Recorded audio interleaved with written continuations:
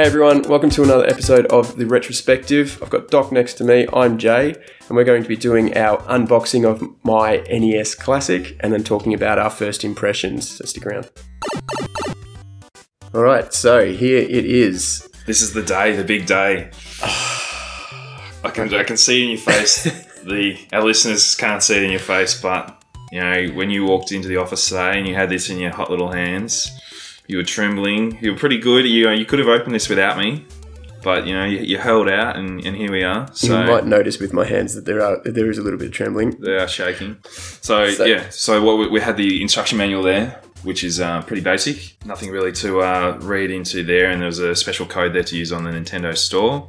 That's right. But that you tell me that's since been used, so yes. Our listeners and watchers at home can save themselves the effort. They're not going to get any credit out of that. Yeah, don't be pausing it and zooming in. No, forget it. Even if it is HDMI and high def, and you can see the letters. So we're sort of just spreading out everything here. So we've got obviously the unit, the cables, the HDMI cable, the USB power cable, and the controller. They're all hidden there in the packaging. So the HDMI cable, it's about 2 meters. Yep. So it's good length, which almost makes up for how short that controller cable is. We've got a bit of footage there with the ruler. We can prove to you how short that thing is. Yep. And here is the AC adapter. You'll note that there's a USB point into that, but there is actually no adapter to put into the wall, so you're going to have to use one of your own USB adapters. Alternatively, you can plug it into your USB in the TV. That's worked for us as well. Here is the controller. Again, quite a short cable, which we'll be talking about, but all the buttons, they didn't stick in. They felt great. Ready for the abuse for all the button mashing that's about to ensue. It's typical NES. It is so square, that controller. You forget how sharp the edges are on that thing. If you're used to your Wii and your N64 and your PS controllers, it's unforgiving. Yeah, it's unforgiving. You're going to get some calluses from this thing, let's be honest. Yeah. And here it is, the main thing, the main unit, what we've been waiting for. So you can see me there trying to open it up. It doesn't open up. You can't blow into this one. It's very, very simple. It's very, very light. It's about the weight of an empty cornflakes packet. Seriously, there's nothing to it at all. You really sort of think with how light that is, they could have made it even smaller. They probably could have made it the size of a Game Boy, to be honest. Yep. But they needed some sort of sizable unit so it doesn't get lost amongst all the other hi-fi you might have around your TV. Yep. I'm just testing out the buttons here. So the power button will stick in. It's one of the click and play buttons, but whereas the reset button is just almost like one of the controls on the remote. Reset button is very important for this device, but we'll get into that later. So there it is. All right, let's leap into our first impressions. All right, so Doc and I have been playing this for a good couple of hours now, getting used to all the games, getting used to how the menu system works and the controller. First thing I'll say is I'm regretting not buying 2 controllers. So am I, because I'm sick of watching you play. Like I get a couple of goes, but Jay will quite happily tell us that he's the better gamer out of the two of us, and I know my place on the couch. Yep. So I don't get a go very often because we sort of just do the rotation rule. So if you die, it's the other person's go. You get what you get, and you don't get upset. Yeah. Right? So it is yours. So yeah, I regret that you didn't buy the second controller. I also regret you didn't get any extension leads. Yes. For the controllers. I mean, how much were those? Could you buy them off? I didn't actually look into it because I didn't believe that it would be this bad. It's not bad.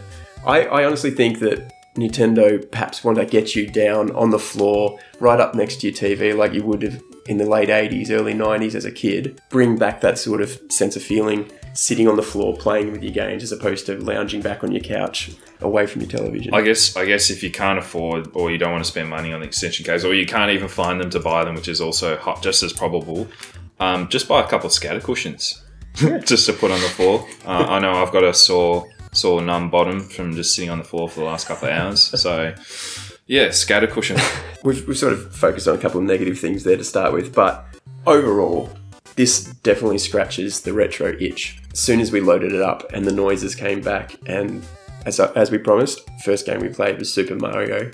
Just a wave of nostalgia hit me right in the guts. It was fantastic. It was pretty sweet. If the only thing that really sort of struck me hard and made me realise how poor a gamer I am technically is that, even 30 years on, I'm no better. And I thought maybe that I'm a bit older now, I'm a bit more mature, I'd be able to think through the levels. You're a seasoned gamer. Yeah, that I'd be able to think my way through the levels without getting, sort of too passionate or upset like, the 10-year-old version of me would. Yeah. No, that's I still do the same dumb stuff, still die the same dumb ways. It is brutal, really. And I think that it speaks to how coddled modern day gamers are. We get a training level or a practice level and you sort of build up your skills, whereas some of these games, in particular, what was the one we had a lot of trouble with? Was it Ghosts and Goblins? Ghosts and Goblins. It's just you're left there to fend for yourself. That opening screen, let alone level 1. Before it even starts to scroll, you've got 5 guys coming at you and you're not sure what your weapon choice is and why you're suddenly losing your special suit. Yep. Oh, it was we gave up on that one in the first 3 minutes, if we're honest. We did. No point in even using the save feature. No. It's interesting you raise that though. That's the first thing I'm thinking about already is I wish they didn't have the save point features, because I feel like I'm just trying to perfect a run in a game. So if we're playing Super Mario Bros. 3, which we did for probably the most amount of time so far, you die in a level and you think, oh, I've got 8 lives left. But you can just jump straight back out and continue with the 9 that you had after you died. So it sort of defeats the purpose of having that fun, oh, well, I died, we'll go back to the start. How many lives do I get? Yeah, the skill's taken away. Yeah, which you definitely need to hone playing this, as we've said. I guess one of the other annoying things is, and it's nothing to do with the classic version, it just reminds us of some of the games from back then, is some of these games, I should say, have incredibly annoying sound effects. It's not the music. A lot of the music's actually really good. I love the 8-bit soundtrack, but some of the sound effects... So we've got written down here that we didn't enjoy... I think Ghosts and Goblins had a few weird sounds. A few moments. But also Bubble Bobble. It's just a weird game straight out. It's not for me. Balloon Fight had the most irritating soundtrack to it. Well, not necessarily soundtrack. Sound effects. The shooting, the starry sounds. And what was the other shooting space game? It was like Galaga. Gradius. Yeah. Gradius, that was irritating as well. You can just imagine someone sitting in the other room going, "What is that racket? Turn that off." Maybe it's because we've got older ears now. Maybe if you're a 10-year-old kid, that high-pitched sound that only dogs should be able to hear, isn't that painful to you? But I think as you get older... It's certainly grating. Yeah, you're just like, why am I doing this to myself? Yep. I will say, we said it early that, there are 30 games here. Are they all of the same sort of quality? Are they all worth playing? Apart from those 1 or 2 that we've just mentioned, every single one of the games I feel are great and offer you a different experience to that old Nintendo system. Yeah, the selection's been pretty good. I'm quite happy with how Nintendo's done it. Even with the little we know over here in Australia of the NFL, Tecmo Bowl, I love running little plays and doing stuff like that, which I know you're not probably into as much. It's not really my sort of game.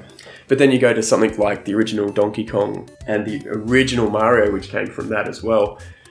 See, that's not really my sort of thing. That's more arcadey gaming, which I don't enjoy as much. But you said you kind of get into that, a bit more Galaga as well. Yeah.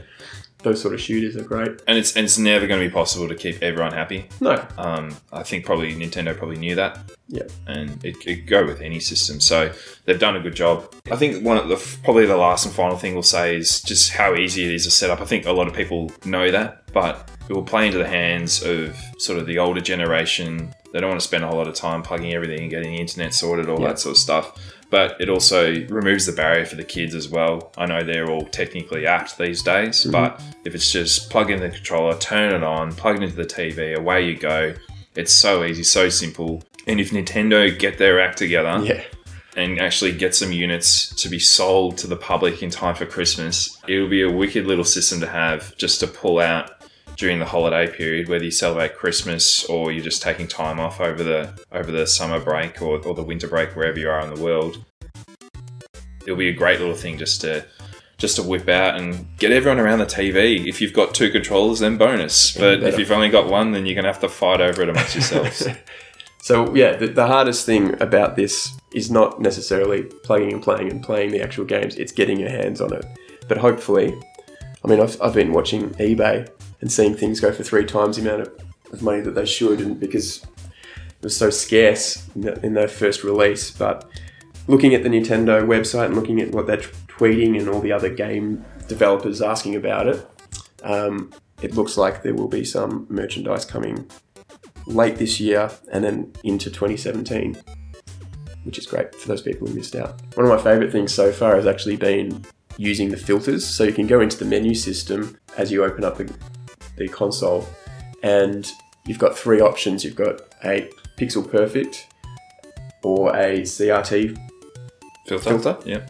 And the 4x3. And the usual 4x3, which most people are used to. But if you go back to that CRT filter and you get the old school lines through the TV as it would have been with the TVs you knew back in the 80s and 90s, that just added to the experience completely. And that's the only way I play it now.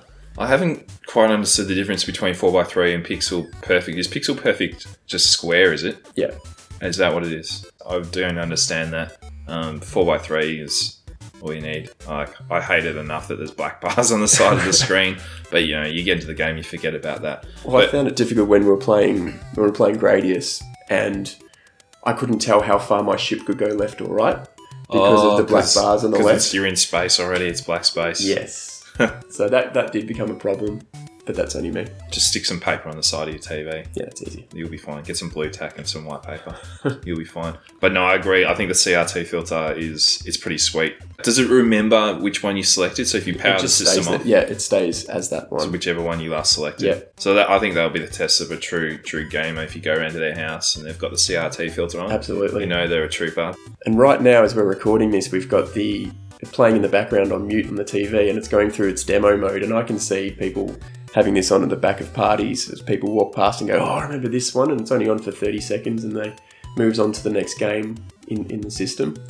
So that's a pretty cool feature as well. All right, everyone, that's another episode for the Retrospective. You can keep in touch with us on Twitter with tweet retrospect, or on Instagram, the.retrospective. And you can also find us on podcasts via the iTunes Store or YouTube, and just search for the Retrospective channel.